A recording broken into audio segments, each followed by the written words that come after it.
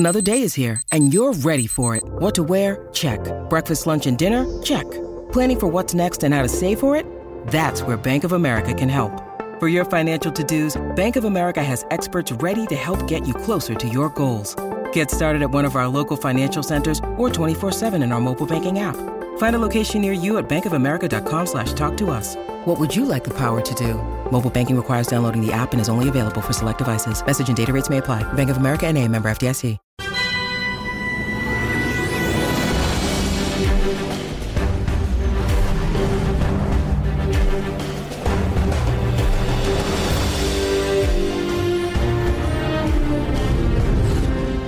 Welcome to Baldly Go, the officially unofficial podcast for all the Star Trek that we care to watch. This is Jim. This is Aaron. And we are here to discuss the first episode of Season 2 of Strange New Worlds, titled The Broken Circle. Aaron, how'd you feel about this episode?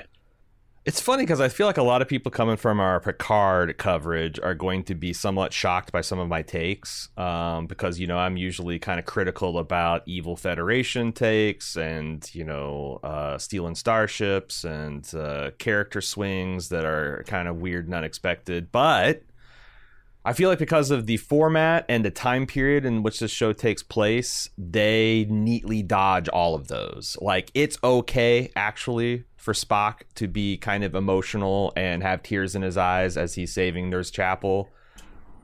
Because this is a younger, less self-assured, less in control of his Vulcan human emotions. And as the doctor pointed out, there's a story reason for it too. He lowered those inhibitions to tap into his anger to defeat the Gorn, and now we're dealing with that emotional fallout this season.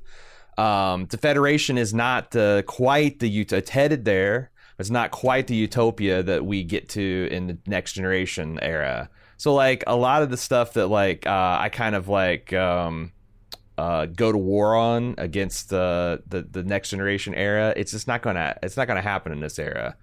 So, having said that, I thought this was a really strong start, especially since we essentially sidelined Captain Pike, the star of the show, and flipped the keys over to Dr. Mbinga and Nurse Chapel and Mr. Spock, and they carry it no problem. A little kind of like, Spock's sex life. Oh my god, can we get away from Spock's sex life? But that's definitely the only real criticism. And I'm kind of hot for the Gorn invasion.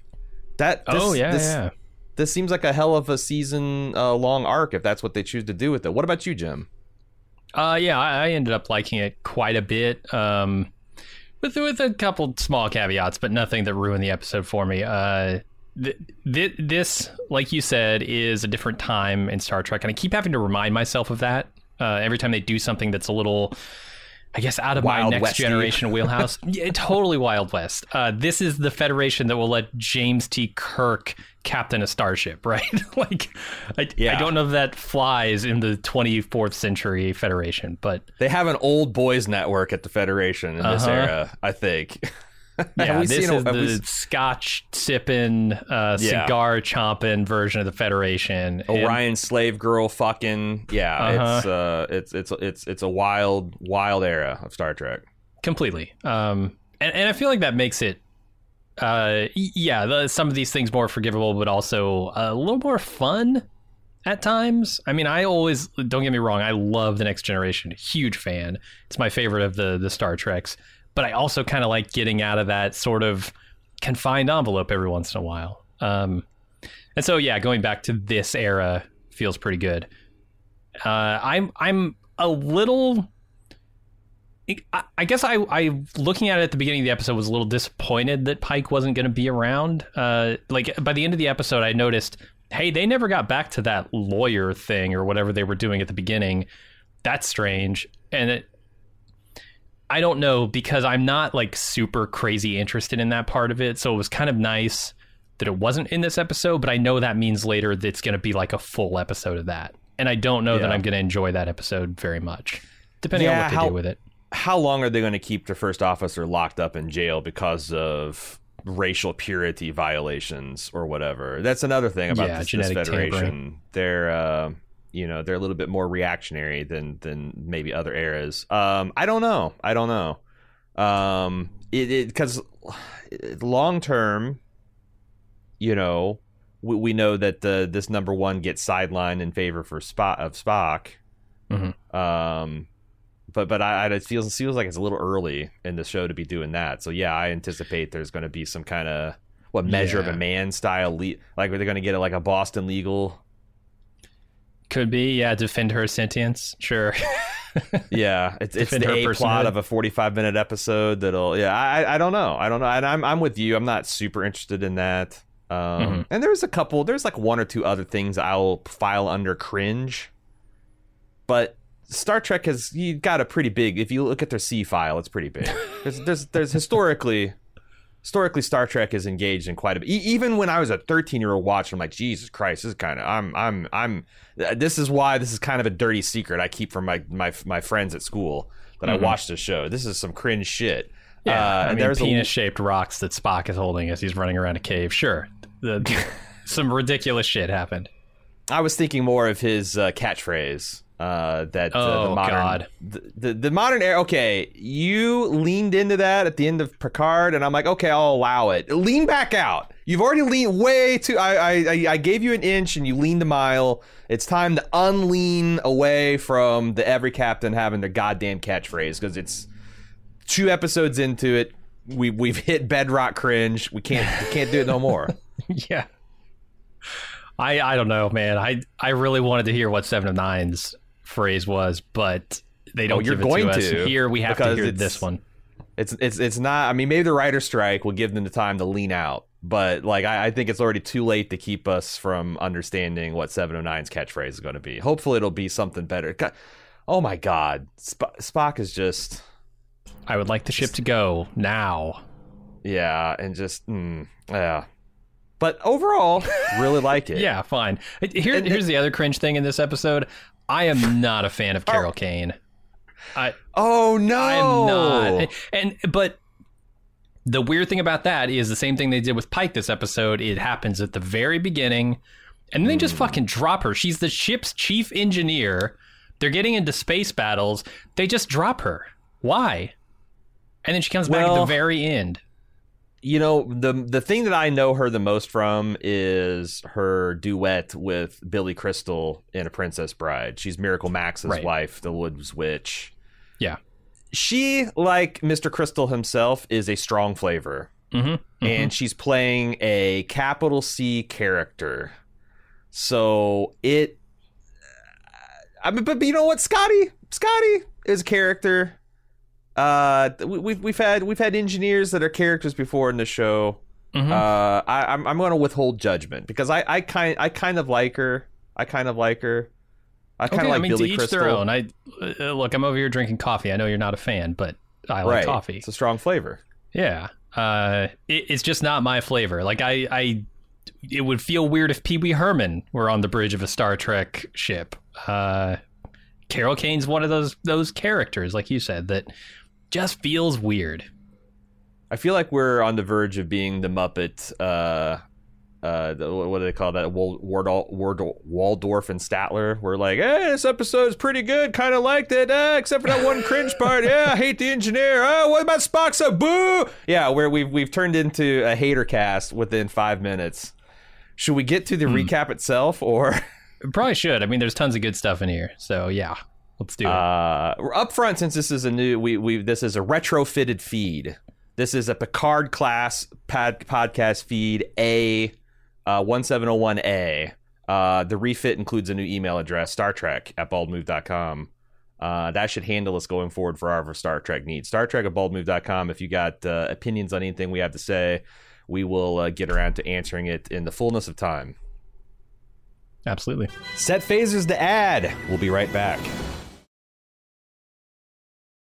When you need mealtime inspiration, it's worth shopping Kroger, where you'll find over 30,000 mouth-watering choices that excite your inner foodie. And no matter what tasty choice you make, you'll enjoy our everyday low prices, plus extra ways to save, like digital coupons worth over $600 each week. You can also save up to $1 off per gallon at the pump with fuel points. More savings and more inspiring flavors make shopping Kroger worth it every time. Kroger, fresh for everyone. Fuel restrictions apply.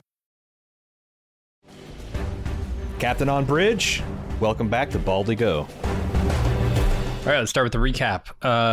Enterprise is getting a tune-up at Starbase 1 while the crew takes some leave, and we see that there's some tension at Starfleet, but we don't know what it's about yet. Starbase 1 orbiting Jupiter. I guess that I just saw Starbase 1 nigh destroyed in orbit of the Earth, the third planet, third rock from the sun. I did not know that the Starbase could just kind of wander like that. Or maybe there was a Starbase 1 in Jupiter and it got blown up and they rebuilt it around. Mm-hmm. They're like, that was kind of a commute. Can we just rebuild it here? Yeah. Why do we have Starbase 1 parked several astronomical units away from the seat of the Federation of Power? I'm not sure. It looks great, though. I love the kind of like old school Starbase envisioning where it has these big, like, I don't know what you call those, biome pods. There's like an Everest biome and a tropical jungle biome. And I also love the way, this is one of my favorite things about the show, the way this show looks retro future. Like, you know, we talked about this in the preview podcast, that this is kind of like Popular Mechanics' conception of the future from the 60s, which is what Star Trek was. And I really love the shuttlecraft. They've got that kind of like angular old Galileo style looking, but it's also like with the full budget of a 2023 science fiction show. It's just perfect. It's perfect. And you got all these crazy like drones flying around too. These repair drones and whatever. I really like how busy the starport looks. In a way that, like, you know, I remember Lucas did the special editions, and at Tatooine they had the spaceport, and it was always kind of barren and desert, and it's, you know, supposed to be this bustling thing, and they didn't have the budget for it, and then they just filled it up in the special editions, and it looked kind of busy for the sake of busy. For some reason the Starbase doesn't look like that. Like I believe that there's probably traffic flying in and out. Any kind of, like, if you've seen them fitting a ship that's about to go off on a voyage, and there's cranes going everywhere and boxes delivering and boats coming in and out and fuel bunkers, and it's like it felt like a 22nd century version of that, 23rd century version of that, and I thought that was really cool. And it didn't look like it's like, yeah, this is probably what it's supposed to look like. It didn't look like an empty thing that it was only empty because of is a budget, is a bustling base of activity. Yeah, I like the use of all the drones. The one thing I don't understand is why you would fly shuttles into that cacophony. You have transporters, right? Why are you flying a shuttle to try and dock with the Enterprise when there's so much shit going on? That is a good question. I don't know, because, like, well, I'm guessing that, like, did they come from Earth? Like Pike, and, you know, he's talking about talking with the top brass and all that. Did he just come from Earth, like at Starfleet Command, or is there Possibly. A detachment of Starfleet Command here in the Starbase? That would make sense, but you're right. But they buzzed the tower of the Enterprise there, right? They're like within a few hundred yards of it, maybe, which seems way too close with all that self-driving activity. Shuttlecraft. They're just really safe. They just it's a ballet. I suppose, yeah. I mean, the drones have to be self-guided, so yeah, why not? Have to. Anyway, we find out that Commander Pelia is going to be running the inspections and upgrades and stuff. Pike's looking for loopholes to keep Una free and in Starfleet. She doesn't want his help, but he's pretty insistent. He says he's going to go take a 3-day leave to go talk to, I guess, a lawyer who doesn't want to take their case. Am I supposed to know who this person is, or are they just teasing for later? I thought maybe this is the relationship with the Starfleet officer to Pike had that, you know, kind of got interrupted last season when she arrested his first officer. I don't think so. I rewound and watched it a couple more times. Yeah. And I know, I think this is like Space Johnny Cochran. Yep, it's like totally. like a very talented lawyer, and they're trying to get him, but she's got a unwinnable case, so it's tough. If the genes fit, you must acquit. If the genes are not spliced, you have to be nice. I don't know. I surmise that it must be a new character that we're going to get introduced to pretty quick. Yeah. We also find out that they still have no chief engineer or head of security because Lon has fucked off after the Gorn episode to go find Oriana's family. And Spock's going to take command while Pike is gone for those 3 days. Something tells me it's not going to be 3 days. It's going to be a lot longer than that. See, I took that as them explaining that we'll probably get to this in the next episode. I think so, but I think some bad things are going to happen, I'm sure. You can't just have it be uneventful or an episode where he goes and like the whole episode is him trying to convince a lawyer to take a case. I think that's an A plot, and then you got a B and C plot. The B, there'll be some kind of sexcapade with Spock. T'Pring's going to come back, and he's going to, still want to maintain a bedside vigil over Nurse Chapel, and he's going to be doing a lot of pulling on his collar and Vulcan flop sweating. And then the C plot will be M'Benga going back, stealing a shuttlecraft to go visit his star child. Yeah, okay. That sounds like a 45-minute episode of Star Trek. I can rock with that. They're going to steal a ship in every episode. This is going to be the ship stealing season. Mm-hmm. Yeah. I was watching an interview with the 17 executive producers that make the show, and apparently it's going to be ship stealing season. Piracy. Full-on piracy. Yeah.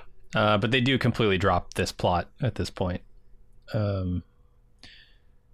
So Spock gets checked up on by the doctor who diagnoses him with stress and prescribes a Vulcan lute to treat it.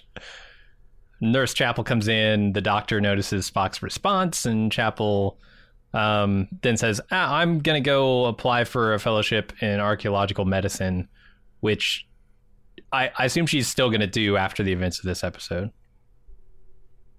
I don't know what archaeological medicine is. That's interesting. I was wondering the exact same thing.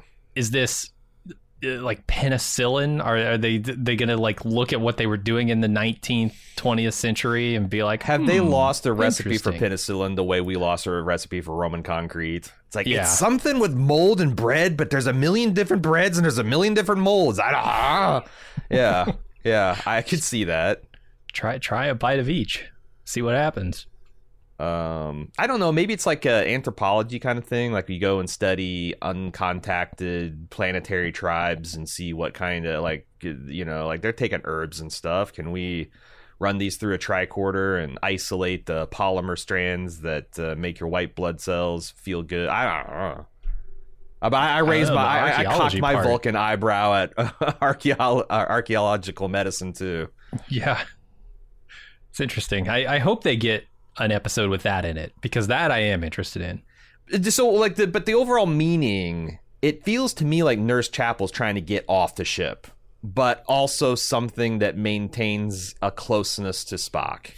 So it's like, to me, this was coded of like, she knows she's trying to get out of a situation that's kind of sticky, but also she is down with the copper-blooded Vulcan, and this is how they signal that to us. Yeah, we'll see where that goes. The maintenance team is doing some updates, and it's kind of annoying the Enterprise crew on the bridge. Uhura primarily, because she's constantly getting messages, apparently. We found also Ensign Ortega is one of history's greatest monsters. She's one of those gamers that flips her y-axis upside down. Like, inverted what the fuck? Controls. Yep. What the fuck? Jesus. I don't know. What are you going to do? Makes her better. Do you think that will pay off later in the season when some other ensign has to take over her console and suddenly they try to take the ship up and it crashes into the planet because, oh, Jesus, who the fuck flipped the axis here? This is non-standard. It won't be anything that catastrophic, but yeah, I totally see that coming. This isn't all L-Cars neither. She fucking wired a physical switch or joystick or something. It's going to be hard to change back. Apparently she's the only ensign. She flies the ship 24 hours a day, needs no sleep. I guess. All the or she's got to deal with the other ones. She got a side stick. A side stick? She's got a stick off that she hardwired a stick to the side of the console. It's the Ortega stick. All right, yeah. It's like when Riker takes the Enterprise D into manual control.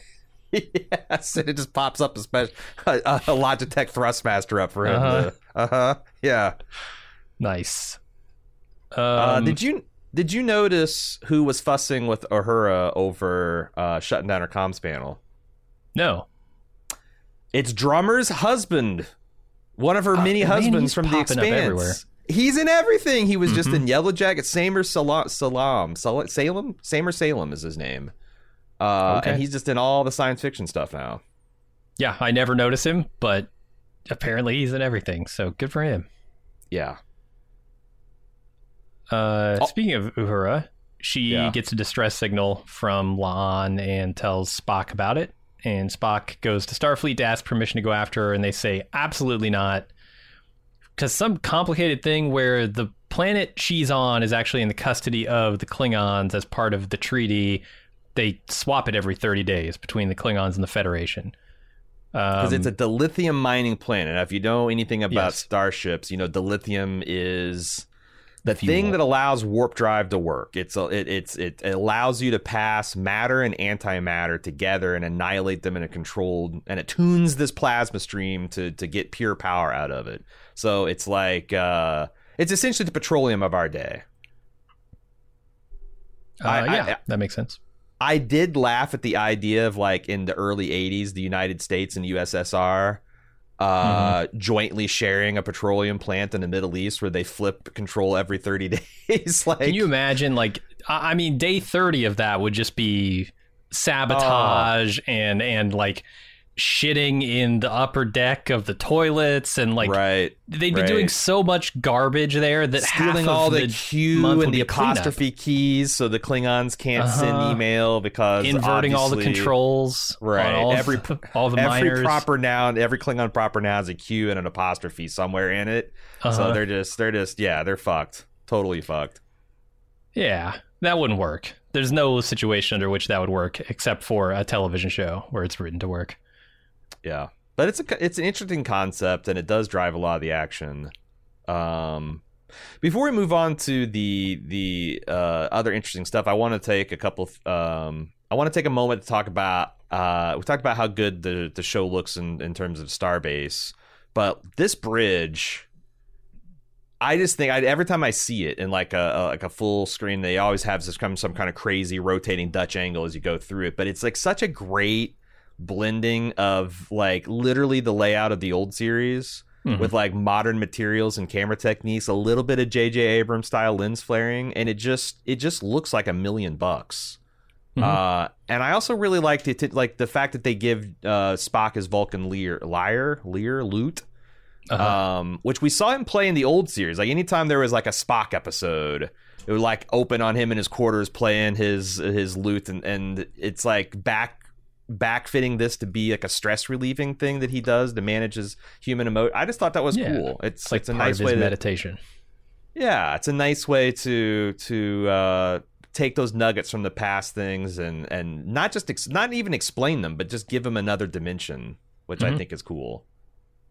Yeah, I do too. I will also say on the ship, I'm really starting to come around on the design of this particular Enterprise. I was not a fan of those tapered nacelles for a long time.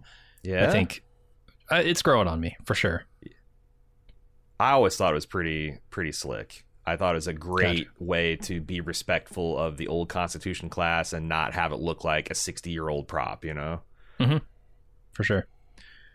So Spock takes this information to his crew, and they decide to steal the Enterprise and go after La'an. And then Ensign, I don't know what she is. Jenna Mitchell is her name. I don't think we saw her much at all in the first season. Maybe here and there as like a navigator or something. Anyway, she creates a coolant leak in engineering to get everyone to evacuate the ship so they can steal it. It works on everyone except for Commander Pelia, who sees right through this ruse.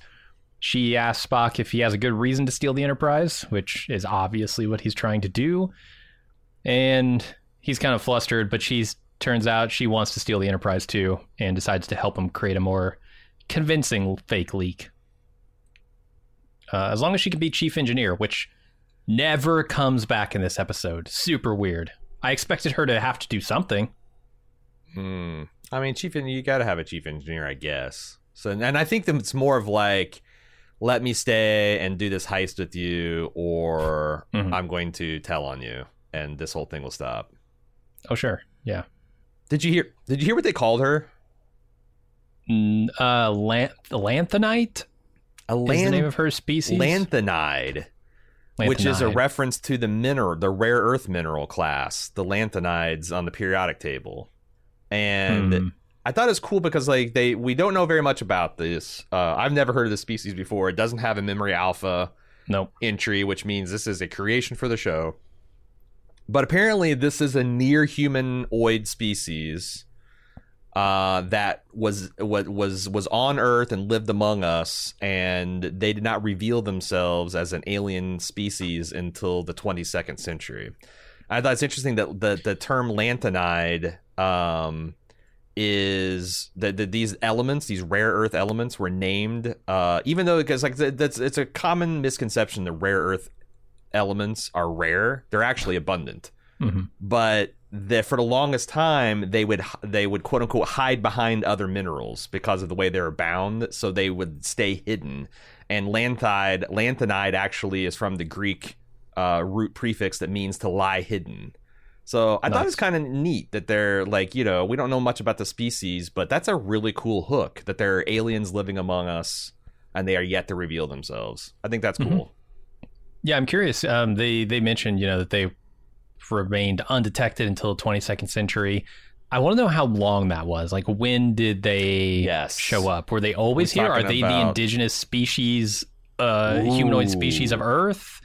Are they aliens that came to Earth? Did they build the pyramids, or did they start TikTok? Like, I want to know how long they've been here, right? Exactly. Are we talking Leif Erikson? Are we talking Cleopatra? Are we talking Ramses the Yeah, exactly.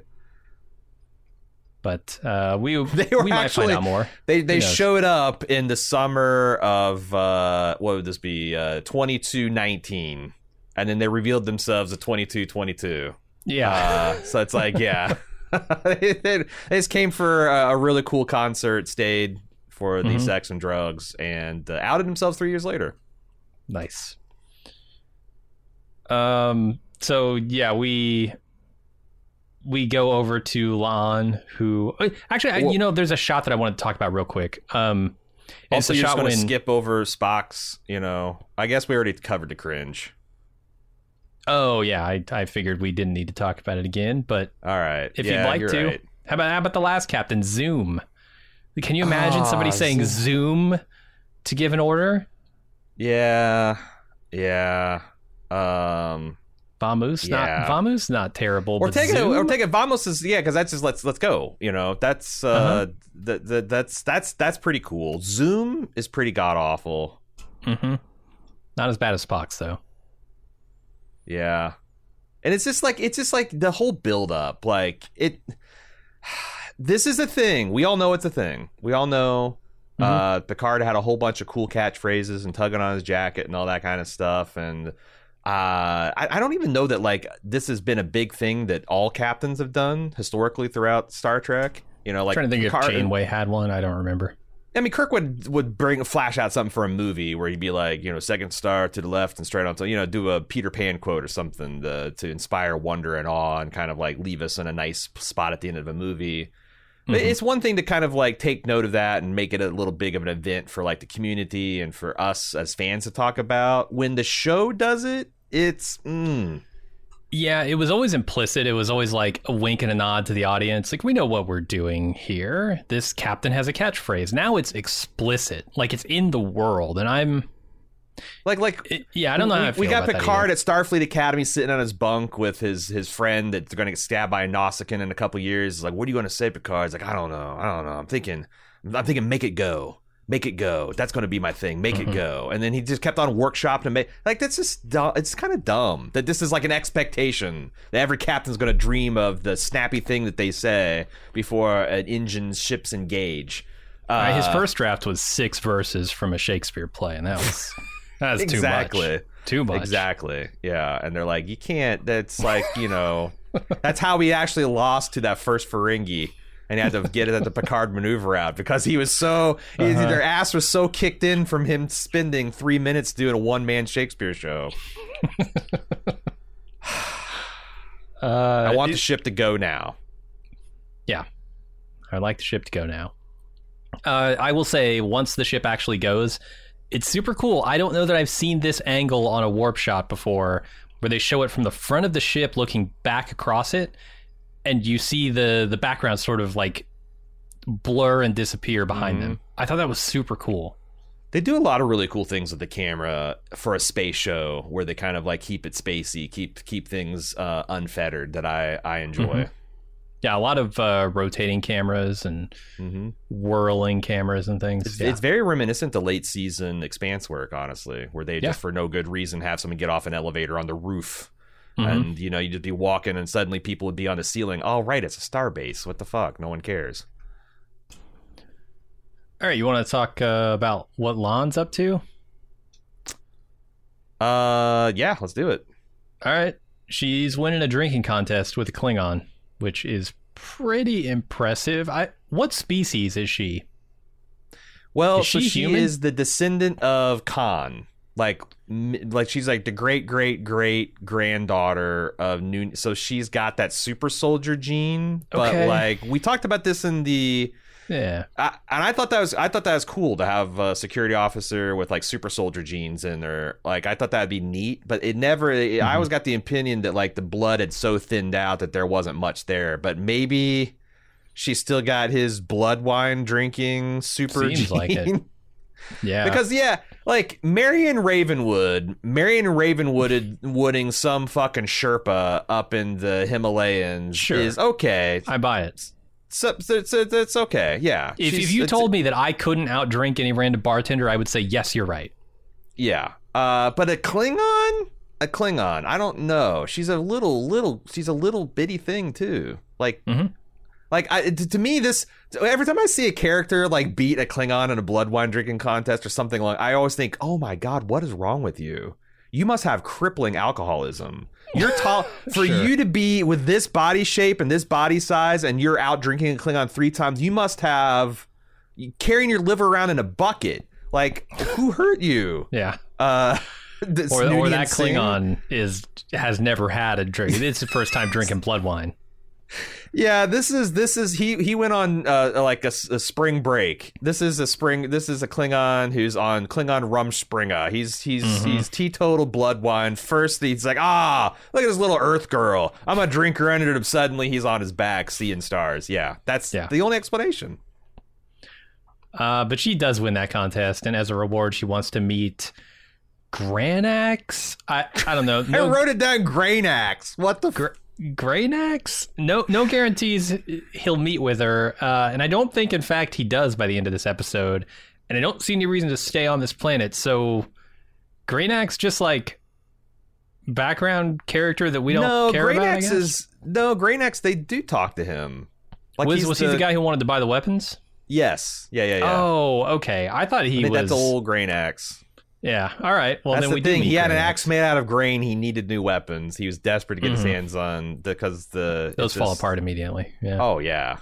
Yeah. You ever try to cut something with a cornflake? It just doesn't work.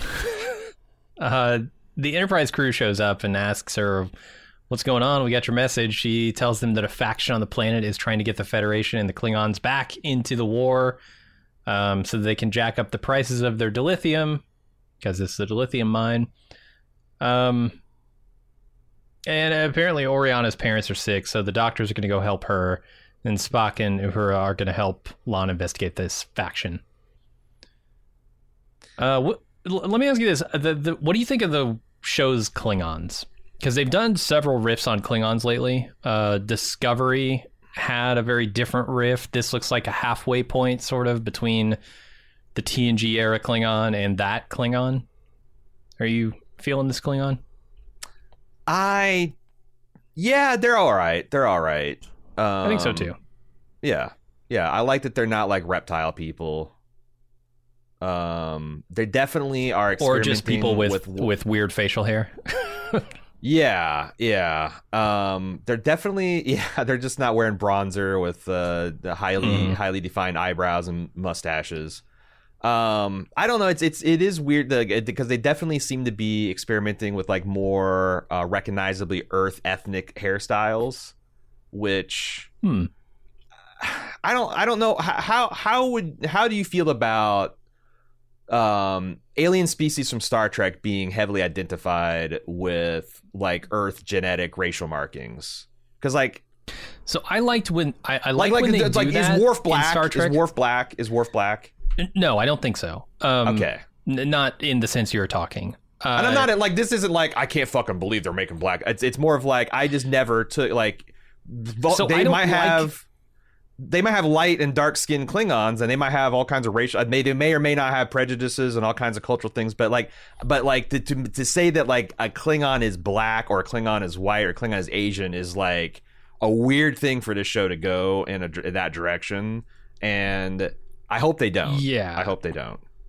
So I mean, look, Star Trek definitely stereotypes their alien races, right? Just not with the stereotypes that exist here on Earth, right? For different they have racial, a warrior species or a logical species, or right? You know, it's not usually like this is a species defined by, you know, a whole bunch of like complicated interplanetary racial dynamics.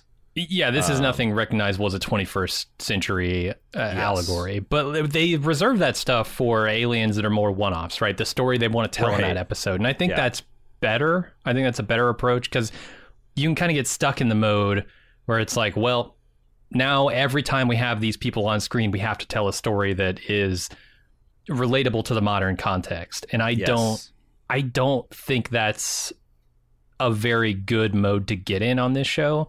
I want them to be able to tell the stories they need to tell with the characters they need to tell it with. Yeah. It's not something I don't think they can do. It's more of like, it's something that they would have to take care to keep. Because it's already it's always weird for me. Because I always felt like, from the show's perspective, Worf's journey was about becoming more human and more comfortable with his human side. And there's always the implicit, like, humans are kind of the only good species.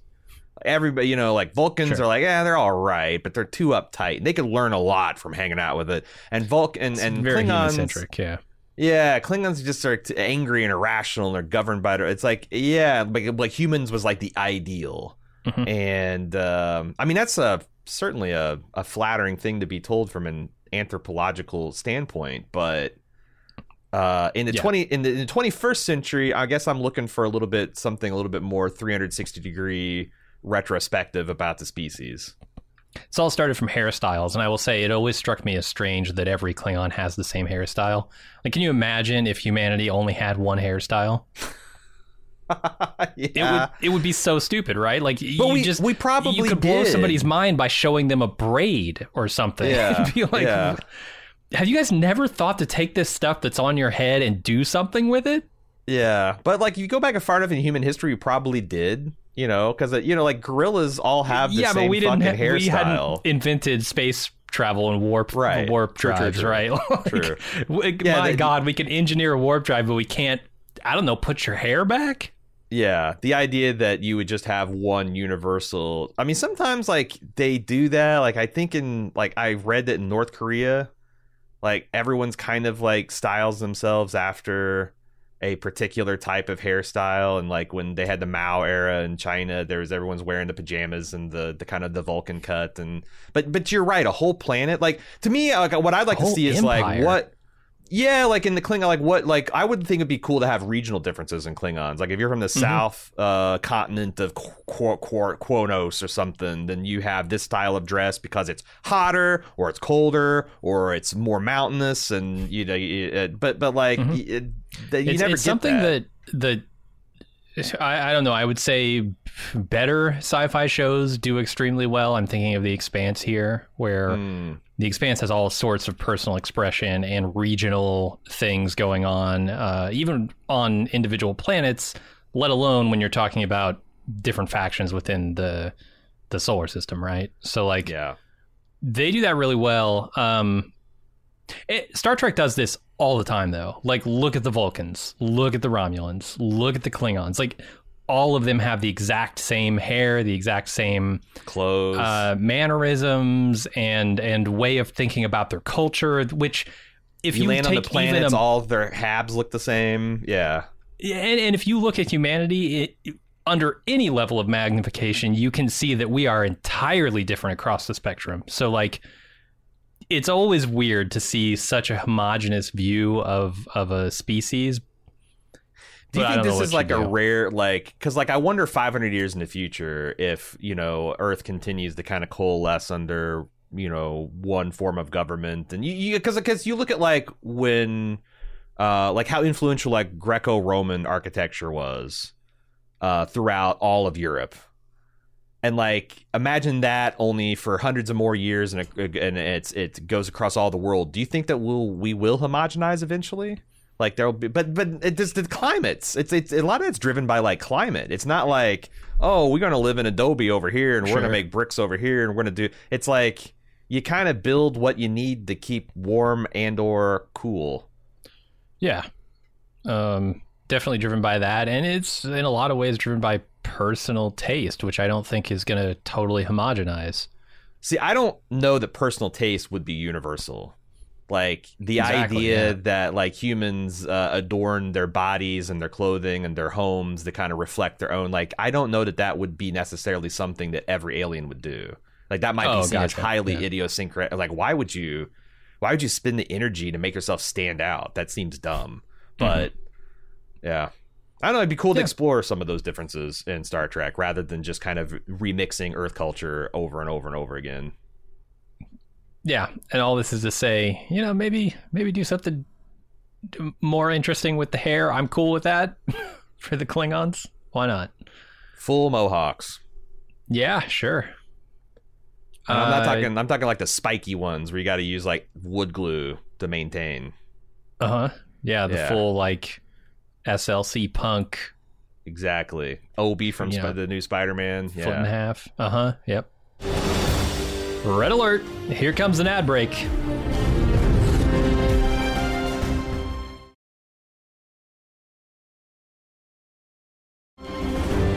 Let's boldly go back to the episode.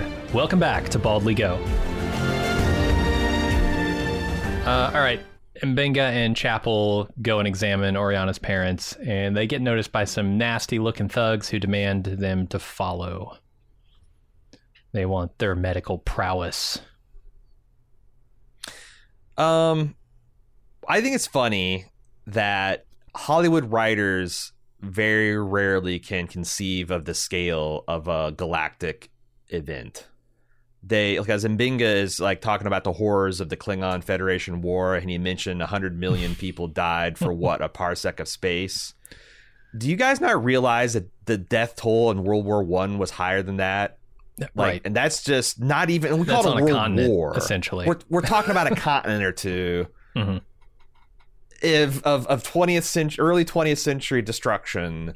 I find it 100 million dead in the Klingon Federation War to be like precious almost. It's like when a baby comes up, like a 3-year-old comes up and tells you, how much did you pay for that car? $100? Like, aw, buddy, you don't even know. Like, Christ, can we not throw billions of... I feel like every time someone says like a billions or hundreds of billions, or writers like, Jesus Christ, how fucking morbid are you? I'm like, it's a galaxy. When the Federation has hundreds of planets and dozens of species in it, it's gonna have that many people. Hundreds of billions, trillions of people.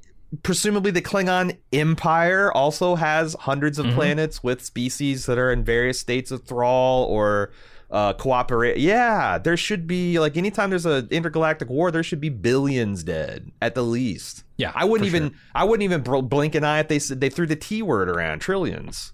But it's just always like, 100 million, roughly the death toll of 3 or 4 years in the early 20th century.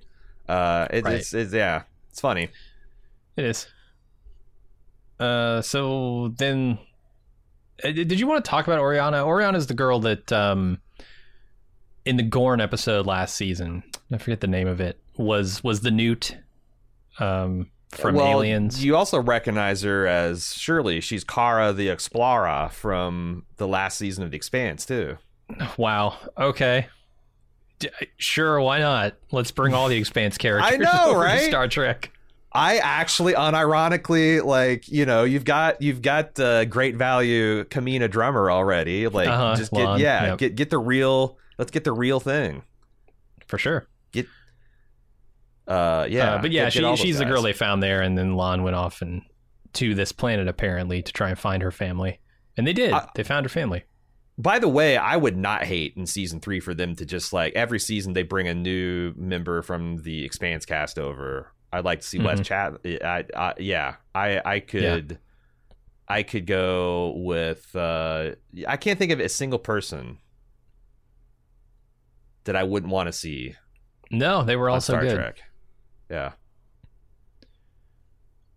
So Lon's team meets with some potential weapons buyers, and I guess this is Greynax sells them some Federation phasers. Whatever their plan is happening tomorrow, and they prepare to beam back to the ship, but they find out that we probably ought to stay because Mbenga and Chapel are missing. I don't know. I thought that's funny that they were aware that they lost contact with their chief medical officer and head nurse and for hours, and no one bothered to tell the acting captain. Like, yeah, they knew already. Oh boy, I get it. There's That's a whole mistake. bunch. Yeah, there's like a bunch of trainees and junior officers, and they're understaffed. But like, that's probably something important to tell the captain. You know. Probably. I don't know. It's hilarious to me. You call them like trainees and understaffed. They're also underage. I don't know who the fuck this child that is manning the transporter controls is, but they're very young. Look like they are 12. I'm sure they're 46, but they look like they're 12. That's authentic, man. Walk around a Navy ship. Like, there's 18-year-olds on that thing. Like, what the fuck? You know? It can happen. It can happen. I guess they got to go through Federation Academy. But dude, can you join that at like Harry Potter age? Nog certainly joined Starfleet underage. He was super young. So yeah, why not? Yeah, I guess if your parents signed a permission slip. Wesley wasn't. He was like wasn't he 16 when he? Yeah, he had to be. Yeah. Anyway. What did you think? There's a little clue, and I don't know how much of this is like really important, but I noticed that they're talking about these Klingons speaking an obscure dialect. Like, what are they trying to implant? Like, because it to me, this was like, this is a purely economic thing. Like, you got a gang essentially that sees that they have an artificial scarcity thing that they can pump up their profits on, so they're like trying to do war profiteering. But like, this Klingon speaking obscure dialect makes me think that there's something kind of like cultural or religious, but maybe it's just them trying to stay under the radar and be obscure, so they're using, you know, it's like using Navajo code talkers, you know. Sure. It's not because the Navajo Nation was secretly puppeting the Allies. It's like we were using them to, yeah, it's possible we'll hear more about this later. The admirals at the end of this are kind of like, oh, thank God Spock went off on his crusade here, because he prevented a 2-front war potentially. There's no way anyone... Did he permanently prevent it or not? Well, just like, do you buy that the Klingons or the Romulans or anyone would work with the Gorn? Because the way the Gorn were depicted last, it'd be like someone allying with the Xenomorphs. Mm-hmm. And I get it. There's Paul Reiser, always fucking Paul Reiser. Sure, but there's $1 to be made. Yeah, maybe. But he wasn't allied. Yeah, he was wanting to like capture and use them as a bio. Well, maybe that's the they're going to just run that back. They're going to try to capture the Gorn and turn them into bioweapons, or they're unleashing the Gorn as like a plot, like pointing them at the Alpha Quadrant instead of the Beta Quadrant. They've already done Aliens. I feel like Star Trek has already done Alien 3 with what? Star Trek 5? Is that the one? That's one where they go meet God. Which one? Yeah, that's 5. They've done Aliens 3. So Alien Resurrection is the one they need to do now. Where, like, I don't know, Mbenga is gonna become the mother of a Gorn or something. I'm not sure. He's always been part Gorn. Who knows? Oh no, yeah. There's a lot of hidden secrets and layers to these people on these ships. So we'll see. We'll see. Mbinga and Chapel are taken to the dilithium caves, the mines, where they find a Federation starship being constructed. And they're taken to the Klingons injured so they can treat them. They realize, well, the ship is probably going to be used for a false flag operation to restart the war. And they decide to go to the bridge to warn the Enterprise. Was there any hint that the Doctor was this war traumatized in the last season? I don't, because he was I don't so much think of so. his arc was the daughter, right? Yes. And I thought that was going to be his arc for the entire show, you know, kind of that's like, but like they just dispensed with it super easy. And now they seem like now that he doesn't have his kid to worry about, he's got all this 100 million dead. The other one's like this, like, he's like, this Klingon's like, where did you learn how to treat Klingons from? I was like, I was stationed on the moon of Jagal. Ah, you're a fucking liar. No one made it off. And he just looks, he gets a 1,000-yard stare. And it's like, the air was so full of blood. It rained red. And I'm like, how the hell would that work? Plus, Klingon's blood is purple. So I guess he's talking about human blood? Well, yeah, it was human and Klingon. It was like it was a dark maroon. Yeah. It rained dark maroon. I just like, I feel like they could have workshopped that a little bit because I don't. How does blood get vaporized? And I mean, I just had a lot of questions. I had a lot of questions about the poetic nature of his description. But it seems maybe like they it's going to changed be the color of Klingon blood in this. I don't know. Maybe it's red now. Yeah, maybe. Yeah, it's true. They did say something fucked up in this scene where apparently the Klingons have 2 dermal systems. Yeah. He says your dermal system is redundant. Yeah. 2 layers of skin, not even layers, but 2 whole skins. Yeah, apparently so. You just they're like shark. That's what it's like shark teeth. How does that even you work? rip off a layer of skin, there's a skin right underneath it, you know? Yeah, but that's all just one layer, one big layer of skin. It's not like this. So it must be a skin, nerve endings, and blood vessels, and more skin underneath it. Yeah, some kind of separate, because otherwise it's just thick skin. Like, how do they differentiate? It's like rhino hide, but I don't know, man. That's why their foreheads man. get all wrinkly. All those layers just go to the top and start piling up and turning in on each other. I don't know how that works. I don't think they thought that through, but yeah, it's just something weird. It's, you know, like, Vulcans have copper-based blood, but they're compatible with the human genome enough that you can have children with them. Like, I don't know. It's always been a little science fiction fantasy. I was super interested in how they had constructed a Federation starship from scratch. And I know they were talking about like, oh, this is a faction made up of Klingons and Federation officers, I assume. They must have had engineers there who were intimately familiar with the construction of a Federation starship. Although, when you can replicate, you know, I don't think you can replicate a whole starship. There's a whole, like, page in the Star Trek Next Generation technical manual about the science advisors and the writers kind of having a sidebar about, like, can you, like, what should the star base look like? Should it look like a giant replicator? Can you replicate? Mm-hmm. And they're like, well, you know, like, replicating starships, like, that takes so much drama, you know, out of the world. And it's one of those things where, you know, you don't want the loss of a starship to mean nothing, right? Mm-hmm. Human crew aside. So, like, but even then, like, if you can replicate large portions, you know, I imagine it's a lot easier to replicate a warp drive when you can just 3D print it in like 6 big pieces, you know? Yeah, it would be. I don't know. And they got didn't see any giant drones replicators. and things like that. Do have drones, but they must have had somebody with some engineering knowledge. Some pretty significant engineering knowledge. And the Klingons are a spacefaring culture. Like, it's not like they don't know how to obviously use dilithium crystals and things like that. Yeah, but it's all the way down to like the transponder codes, which to me was has to be surprising. Yeah, that's something that, like, I bet that's true. Like, that you might have to steal a few key pieces, you know. Mm-hmm. Because like, how would you be able to replicate a transponder if it's that easy? Then shit. Right. What's the point of a transponder then? Yeah. Good point. But yeah, they probably stole that. Anyway, Mbenga decides, you know what, we can get to the bridge if we hulk out on this green. And he offers up a vial to Chapel, and they both hulk out, and they torture a bunch of Klingons until they tell them about the ship's defenses. Apparently there are 30 troops on the bridge and a transponder on deck 13. So that's where they're going to head. Yeah, this is just an excuse for big old stunt sequence, right? Uh-huh.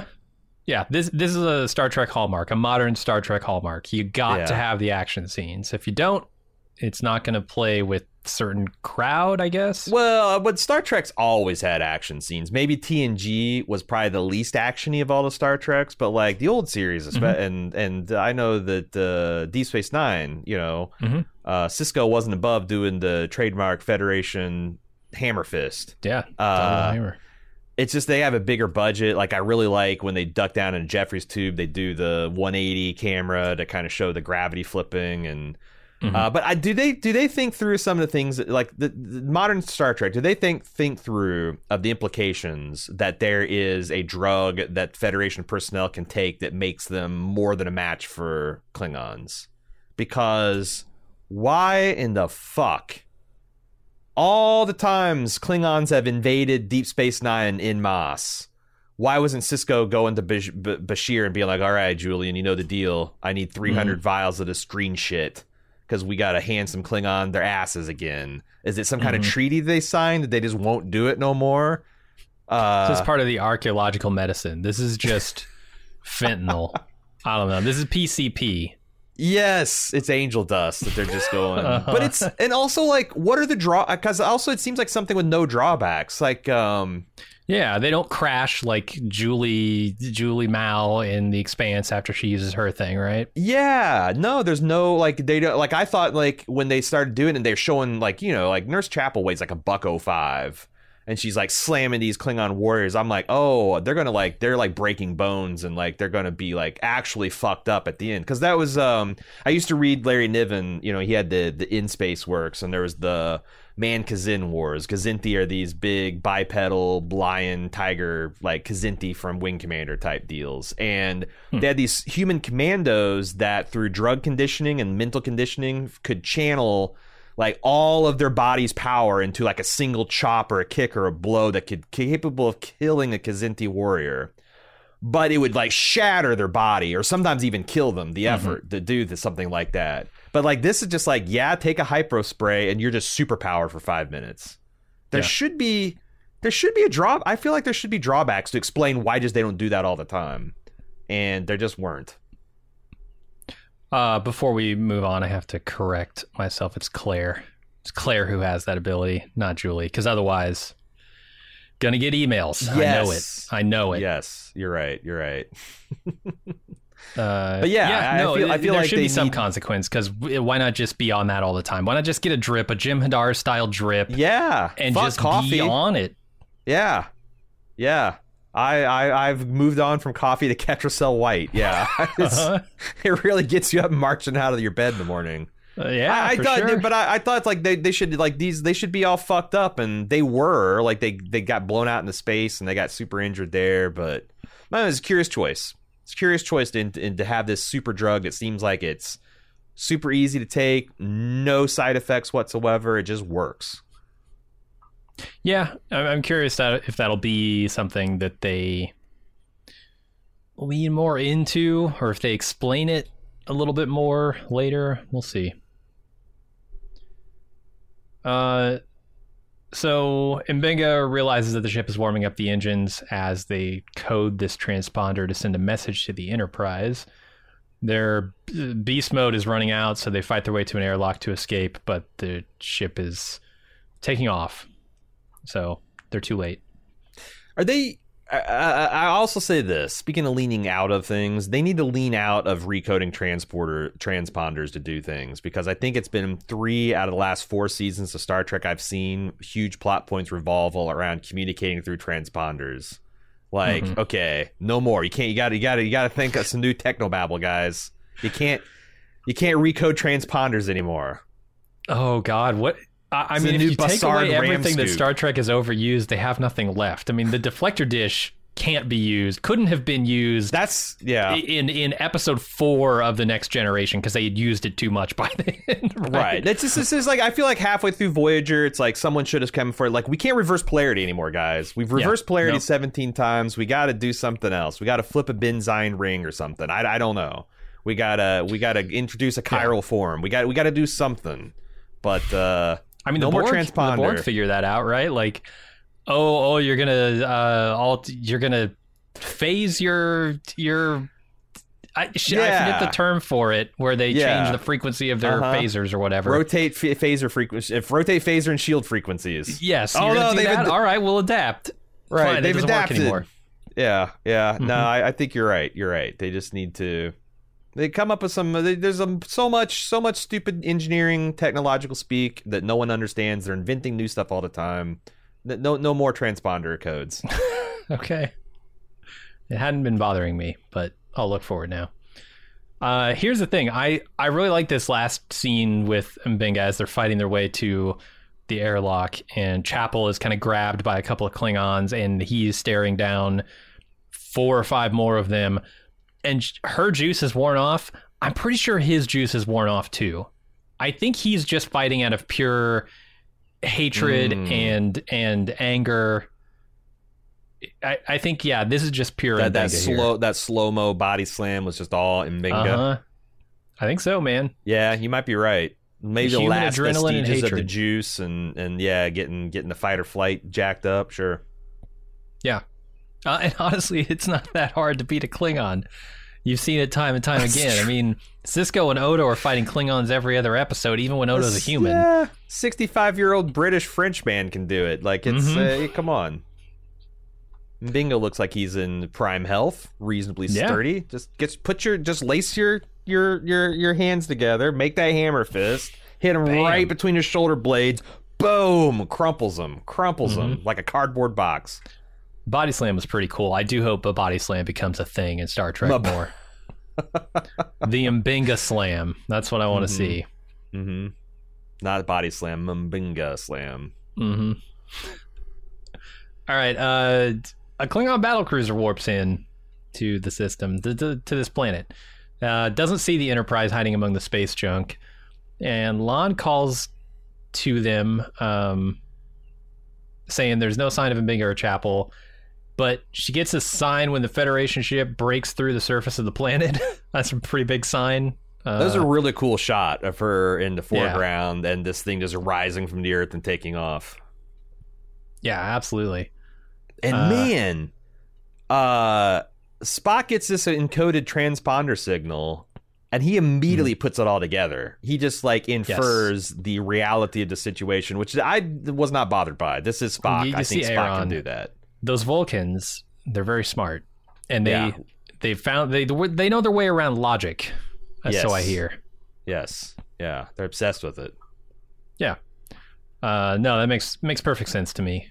He realizes a false flag operation, and then he doesn't want to shoot the ship down because he realizes they also probably are on the ship if they coded the transponder, so he doesn't want to kill M'Benga and Chapel. Mostly Chapel. But what M'Benga, is he waiting for? Necessary collateral damage. What is he? Because I get all that. What is he waiting for? Just for him to be emotionally prepared to kill Chapel? Maybe. It might be that, or it might be to give them time to figure something out. Give them every moment they have to get off the ship somehow. I did think it was a bit of a leap to think that they were still on it. It is, but they coded the transponder, right? Yeah, well, so that implies that they were on the ship. They lost contact with them, so they don't know where they are. So I guess it is kind of a reasonable inference. Yeah, I suppose. I don't know. I kind of liked it. With these next few scenes are kind of really cross-cut significantly, but I'm going to take them kind of in bigger chunks. Okay. We see M'Benga and Chapel are trapped in the airlock with soldiers banging on the door. They search the lockers. They find a beacon helmet and an attitude jet, and they decide they're going to jump into space and hope that the Enterprise finds them before they freeze to death. I guess that's their plan. The Enterprise will see them. I feel like they should really wait until the people actually break through the airlock door, because then you could at least vent some of them to space. True. but also like they have this sense of urgency. I'm glad they had some sense of urgency because also they don't know that Spock's about to fire and destroy them. Right. Although I guess they do. They do know that because they told they want Spock him to do to. That. They want him but to. Will yeah. he? Who knows? Also, while I'm giving notes to the writers' room, it is 2023, and we have a much better idea what happens to people when they get thrown into the void of space. Mm-hmm. And I implore you to just stop getting it wrong. You're not going to fucking freeze in 60 seconds. You'll die of a lack of oxygen, and that is true. Like you can't, like humans can't survive long outside of because there's no air to breathe, and it's not, you can't hold your breath. So it's like, how long can you maintain consciousness when all the atoms of oxygen are stripped out of your lungs from violent decompression? Not long, but you're not going to fucking freeze. And it bothers me that chief medical officer of a starship doesn't know that. It kind of borderline bothers me that these writers haven't seen the last season of The Expanse. The best science fiction show, like they all should be watching that. You've got fucking half the cast on your show now. Ask them. Yeah. This dude's wife was lovers with a woman who got blown out to space, knows all about it. Was super detailed, super realistic, and how that all went down. And no more of this freezing solid in a minute shit. All right. I don't know. I want to see people shatter like T-1000. That's what I want to see. Go into space. They get hit by a micro asteroid, and boom, they just shatter. The other thing is like because they were flying through these weird Jello asteroids, red Jello salad asteroids. Dominga could have said there's the planet, I guess. There's radiation from these dilithium asteroids could but they just established that the dilithium doesn't generate radiation. They need you got to have something, or just like, hey, we'll die. There's no air in space, Chapel. We'll die. Our brains will die in less than a minute. You know? Oh, no shit. No shit. There's no air in space. Okay, let's cancel that plan. I didn't realize there was no air in space. Yeah. I don't, even in the Next Generation, like, remember that one episode where like Beverly and Geordi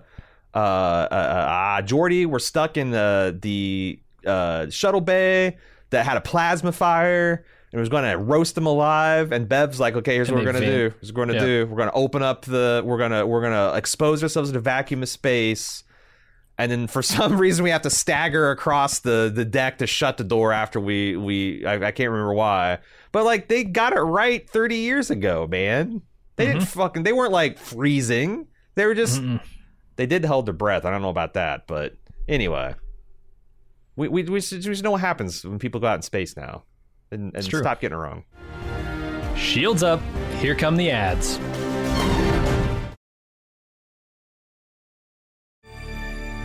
At ease, ensigns. Welcome back to Baldly Go. So the Enterprise gives chase through the planetary rings while being fired at by... I'm calling it the Federation ship, because that's what they call it. I don't know, this Crossfield class ship. Anyway, Spock waits until the last possible moment to blow up the ship to see if Chaplin and Binga can make it off. Just as he fires, they jump out into space. Enterprise picks up their signal and beams them aboard. And they're both really cold, but they survive. With tears in his eyes. This would really bother me if this was the old series era Spock. But like I think, again, like I said in the preamble, I think they did a really good job of setting up a reasonably emotional Spock. And I wonder if that's going to be one of the things that leads to the frosting of the relationship between him and T'Pring. You know, the fact that he's becoming a little bit too human for her tastes. That's possible. Or also just a cheating with the Nurse Chapel that could do it too. Because it seems clear that's going to happen. Yeah.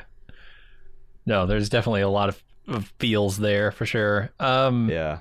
Does this... Let me ask you this. Does giving Spock all these highly emotional relationships cheapen the one that he has with James Kirk later?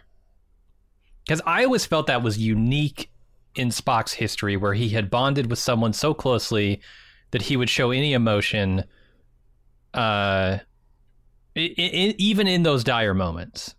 And here he's doing it left and right.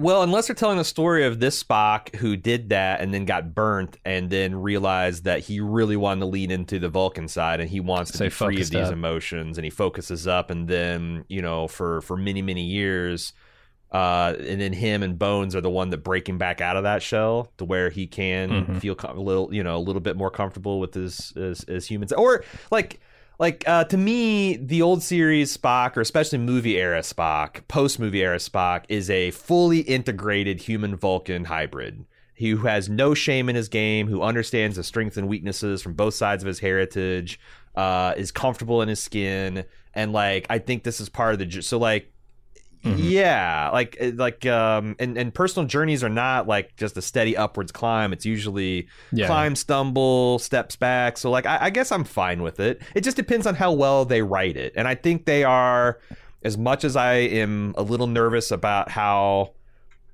horny the show is specifically about Spock and how much of season 1 his development was all kind of Vulcans gone wild. I think that they are kind of it feels to me this first episode that they are kind of rounding into a lot of satisfying ways to do this emotional arc for him. That's not going to be just purely, Vulcans fuck kind of. So yeah, it doesn't bother me, but apparently it bothers you. Do you want to talk about it? I'm here for you. Yeah, I mean it was kind of a question that had been stewing while I was watching this episode and remembering season 1. I don't know, because you said, okay, maybe this is him experiencing this and he's going to clam back up. But I feel like him clamming up, he doesn't have much time to reestablish the character of Spock as we know it, right? In the from the perspective of a Vulcan life. True. 20 years, maybe? Right. Because James T. Kirk, I don't know how old he's supposed to be in the original series, but 40? I think I always thought he was mid-30s, prime, the physical prime of his life. And how old is the James T. Kirk in this show? 20? Yeah, late 20s. 20. I mean, he's a captain, so he cannot be 25. No fucking way. Right, so what does Spock have? 10 years to climb back up? That seems like a blink in a Vulcan lifetime. But think we know a lot of things happen in that. We know he loses, he doesn't lose his Vulcan wife, but by the time we meet that back again in a mock time, they are she's trying to get him killed. You know? She's trying to get rid. She's trying to Vulcan divorce him, and he's going to lose his captain. The Vulcan hello. To a horrifying disaster that and also the other thing is that Spock was trying to clamp down and be more Vulcan, and he undid a lot of that conditioning to fight the Gorn. So to me, it's that's they're thinking a couple of steps ahead in terms of the writing, which is I don't think they've always done on the new Trek stuff. Sure. So because every time I see Spock with tears in his eyes, it really fucks with me, and I kind of feel my hackles. But I'm this is the younger. So I think they're doing the right thing, but it remains to be seen if they can do it at a high enough level to fucking make us happy. Who knows? Yeah, I mean, when you lay it out like that, it sounds like they're doing pretty good. But I guess I need to see more of this show to know where they're going to take him. Because I don't know that they can do a 5-year mission where he's this version of Spock and then have me believe that he's going to change 2 more times over the course of a few years. But we do know that this series is going to end in some pretty traumatic shit. And I could see wouldn't that be an interesting Spock does really warm up to his human crew members, especially Pike, who's taking an interest in his development, and then this guy gets horribly disfigured and scarred and maimed. As a way to and also I think Spock would be smart enough to know that put 2 and 2 together and know that Pike spared him this fate. I do wonder if there's going to be some kind of discussion about that. And there's a lot of weight being put on Spock's shoulders. Even with the admirals talking about we're going to need there's almost prophetic importance to Spock's journey that was put on him in the finale of last season. So I could see all that. And it doesn't break him. It just makes him go into this glacial Vulcan mode at the beginning of the old series. I guess that works. That would make sense. All right, the Klingons. Can I say one other thing? Yep. Because I remember from reading all the old Star logs and stuff, a lot of people were always trying to figure out ways to square Spock's stated unemotional ability with like instances where it seems like he was a lot more emotional than you'd expect. And one of the things that like people pointed out was the episode of Star Trek where they recut the first pilot with Pike and Number One and Spock. And Pike comes in with the wheelchair and he's all scarred and he's communicating with a little button thing. When they flash back, there's a place where like Spock smiles and seems to like chuckle at something because they hadn't quite gotten his character noted. And that was always like just be kind of like, Star Trek didn't care because it was just a silly 60s series. But the fans are like, 20 years later, like, why was Spock? And it's like, well, he was younger. And I wonder if like Strange New Worlds is trying to, because I noticed they do that in Picard and even Disco. It seems like something that the writers like to do is take some of these contradictions and try to noodle with them a bit. So it might be that they are intentionally trying to like smooth the squares from Spock in the pilot episode that was never released to Star Trek, the original pilot with Captain Pike, that he was more emotional and kind of like schoolboy, and make that like, oh, that's not just them not having Spock's character figure out. That was actually Spock, and how could that Spock be? And I actually think that's admirable. I like it when they do the, you have a hard retcon and then a later show tries to like smooth it over. Sometimes they do it like to be funny. Like I'm thinking of like when in the Deep Space Nine episode when they went back into the Tribble episode of the old series. Yeah. And you see the Klingons and like Cisco and everybody looks at Worf and like, what the fuck is going on with these Klingons? He's like, we don't like to talk about it. It's just like, that's a funny way to deal with a hard retcon. But like, I also really like it when they do it kind of serious. And if they can pull it off, that would be awesome. If they can pull off this emotional arc for Spock and have him set up to where it gives us a new appreciation for Spock when we go watch the old series, that's the best thing they could possibly do. Yeah, and I'm rooting for him. All right, the Klingons ask, what the hell's going on? You blew up a Federation ship. Why are you here? Spock tries to explain, but the Klingon captain refuses to believe him until he speaks face to face. So Spock offers to buy him a blood wine. Captain accepts. They all go to the planet and party together. You got Pelia and Spock talking about the Lanthanide people. Lon says goodbye to Oriana because she's going back to the Enterprise, I assume. She gives some look that's like, I should probably go back to the Enterprise. Spock drinks a bunch of blood wine. I think 17 different characters said some variation of "you're not a typical Vulcan" to Spock in the last 5 minutes of this episode. Laid on a little thick. We get it. Yeah, we saw. He's not a typical Vulcan. He's not quite with the shirt off going, woo, drinking blood wine, but he's certainly not the typical Vulcan. Yeah. There's so many mysteries. So they got this chief engineer, I guess now, Pelia, explaining that the first human she came out to was Spock's mom. Yeah. Interesting. And this kind of like is because when I first like, what the fuck is going on with this old lady that she's just going to be down with stealing a ship because she's bored? But I think there's more to it. I think there's almost like a burgeoning Guinan Picard relationship where there's, like, and it'd be more of like before, and Spock's not aware of it, but like there's got to be some history that went into her deciding to help them steal the ship. She talked with Mark Twain a few hundred years ago, and he said something about there will come a time when you need to steal a ship. This is true because you should steal a ship.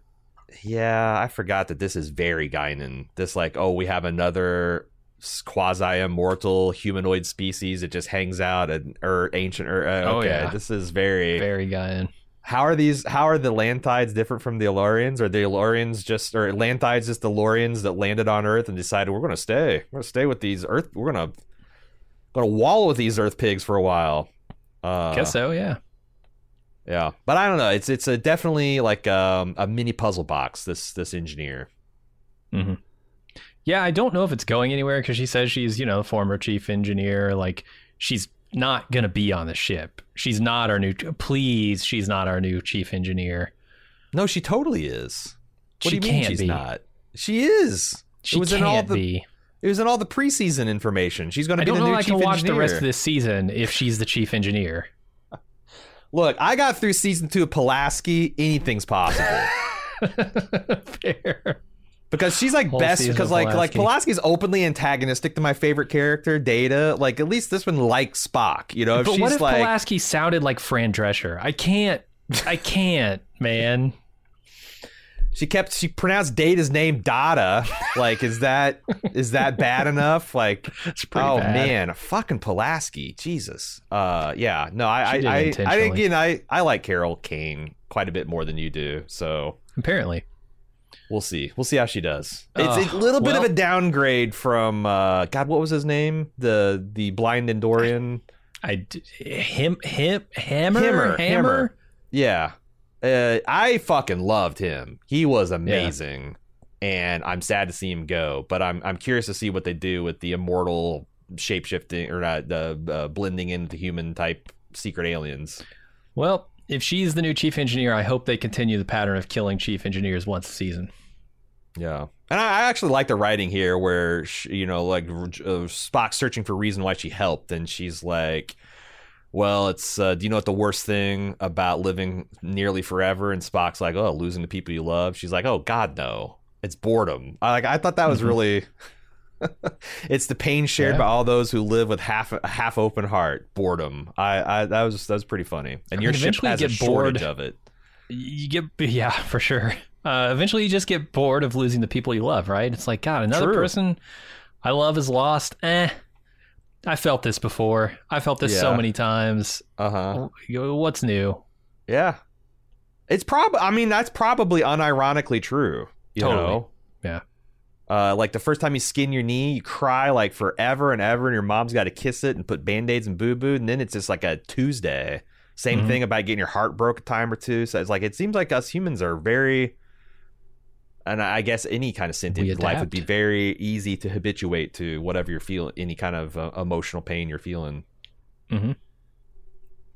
All right, then Spock gets his ass chewed by the Admiral. Sure. He doesn't apologize for doing what he thought was right, but the Admiral doesn't punish him either. At least this And I thought time. that, and again, it's like every single time I'm like, this is fucking stupid. The show had a reason. Like, I'm like, I cannot believe that he's not getting more of a slap on the wrist for stealing a starship and disobeying direct Starfleet orders. But turns out the Admirals have bigger fish to fry. Much bigger parasitical humanoid lizard fish to fry. Let's talk about that. It's the last scene. It's the big, like, shocking reveal at the end of the episode. But yeah, they reveal what's been bothering them, because earlier Pike was like, yeah, and those admirals seem tense. Yeah. What's been bothering them is there is apparently some object headed toward Klingon space. I'm not sure. It's a Gorn. It's identified as Gorn in Origin. Attack ship so or something.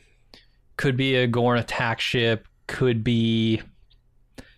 I mean, if the Gorn are like aliens, it could be just a bunch of Gorn eggs type of thing. True. Who knows? They could be, trying to Borg it up, right? Well, this reminded me so much of I think the drop plot thread of the parasitic aliens taking over Starfleet Command in season 1 of Star Trek: The Next Generation. For sure. They show that before we destroyed the mother, there was a signal beaming out into the unknown space, and it was like the implication is a homing signal. We're gonna have an invasion fleet. They eventually morph that into the Borg, and drop I always thought that was a chilling way to to start a potential dark, deep threat arc. So if they can do that with the Gorn, I think that'd be cool. Yeah, it's a lot harder to hide the fact that you've been Gornified, with True. the chest bursting and all that stuff. But just more of the horror of something that's coming that's potentially unstoppable. Yeah, no, it's dangerous. Because we saw how hard they are to take out. Yes. So you get a few hundred of those running around on your planet, and what do you do? Man, the death toll could be in the tens of thousands on a whole planet, Jim. My God, right? Across unimaginable the entire number empire. of people died. Maybe 100,000 if I really stretch my imagination. Yeah, no, it's exciting though, and I'm not sure that we're totally done with like the Klingon Federation War yet either. Yeah, there might be more to come with other factions trying this, or just because this faction got their starship blown up doesn't mean they're not going to try again. So yeah, it does. Yeah, I wouldn't mind seeing tensions between the Klingons and Romulans. That's pretty old school. Diolians, get the Diolians involved. Who? The crystalline species that web everybody up with their trap mines. All their right. web mines. I like it.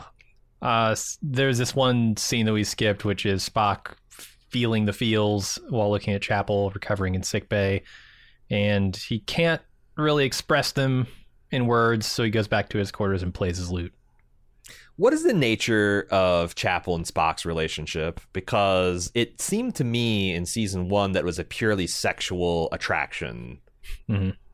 But it's clearly much more emotional here. Do I misremember something that happened in the later stages of season 1 where it got a lot more like because like he is or maybe Spock's just inexperienced. He's only had sex with the one woman, and he didn't know that he could feel that way about another, and it's like got him all confused. But like it feels like this depth of emotion, or maybe it's just overflowing because he's broken down all these emotional walls, and it's like not even about Chapel. I don't know. Yeah, and he's been under extreme stress. Yeah, it's possible, but I mean, definitely like the picture they're painting here is he feels deeply emotional about Chapel. Yeah, he's deeply affected by her distress. Mm-hmm. He has no words for how he feels. No. He's such an un-Vulcan Vulcan. Well, the Vulcans probably don't have a lot of words for emotion, right? To express emotion. They're like the opposite of the Inuit with snow. Like they get supposed to have like 47 words for snow. They've got like one word for feelings. It's just feelings. I'm feeling things. I don't like it. Absolutely. I got to go play my lute and focus on math. No. I got to focus on my chord progressions. Yeah. Good stuff. But that's kind of the end of the episode. And at the very end, we get a dedication to Nichelle Nichols. They say, for Nichelle, who was first through the door, showed us the stars, hailing frequencies forever open. And sweet. Yeah. I thought that was nice. She died in the off season last July at the ripe old age of 89. Hugely influential, ambassador to NASA for over 25 years, instrumental in getting several minority candidates through the I was reading her Wikipedia page. Everyone's heard this story, I'm sure, but if you haven't, the idea that she was at she heard that a fan wanted to meet her, and she's like, looking for and then it was Martin Luther King Jr.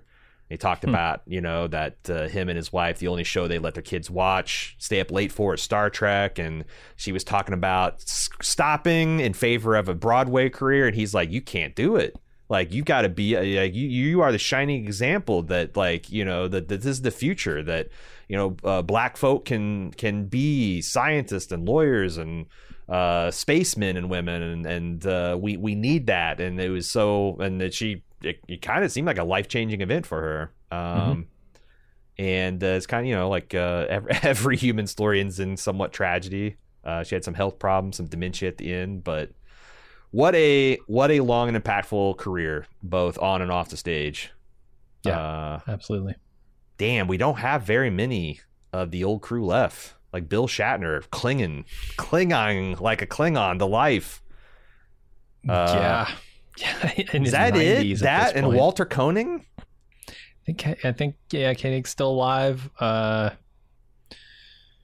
I think that's it. Oh yeah, George Takei's still out there. We got two helmsmen and a captain, and that's it. Yeah. I don't know. Shatner might outlive me at this point. He seems to still be going just fine. Dude, in his and 90s. like, if you've seen a recent picture of him, it doesn't look like he's stopped aging around Star Trek 6. It's kind of crazy, yeah. It really is. He's 90 years old and he looks like he's 65. but it's dims the brakes. Star Trek at baldmove.com is how our hailing frequencies are kept open. You can also follow along with everything that we're doing here at twitter.com/baldmoves, where we post our schedule and all of our releases, or go to baldmove.com. If you like our science fiction fantasy stuff, you might want to subscribe to Bald Move Pulp, because boy, there's a bunch of stuff coming down the line. I think you guys will really like Foundation. It's an Apple TV Plus series. We're also doing this summer. What all are we doing this summer? We're doing Justified City Primeval, The Bear, season 2, Star Trek. I think there's the Strange New Worlds. There's one other thing I know I'm forgetting. It's Foundation. Is it Foundation? Those are the 4. Yeah. Tons of movies and stuff. And if you'd like to support what we're doing here at Bald Move, go to support.baldmove.com, where you can get access to our club, which gives you free access to ad-free feeds, as well as more great audio bonus content. We're talking about Silo, another great science fiction show, on our premium Off the Clock episodes.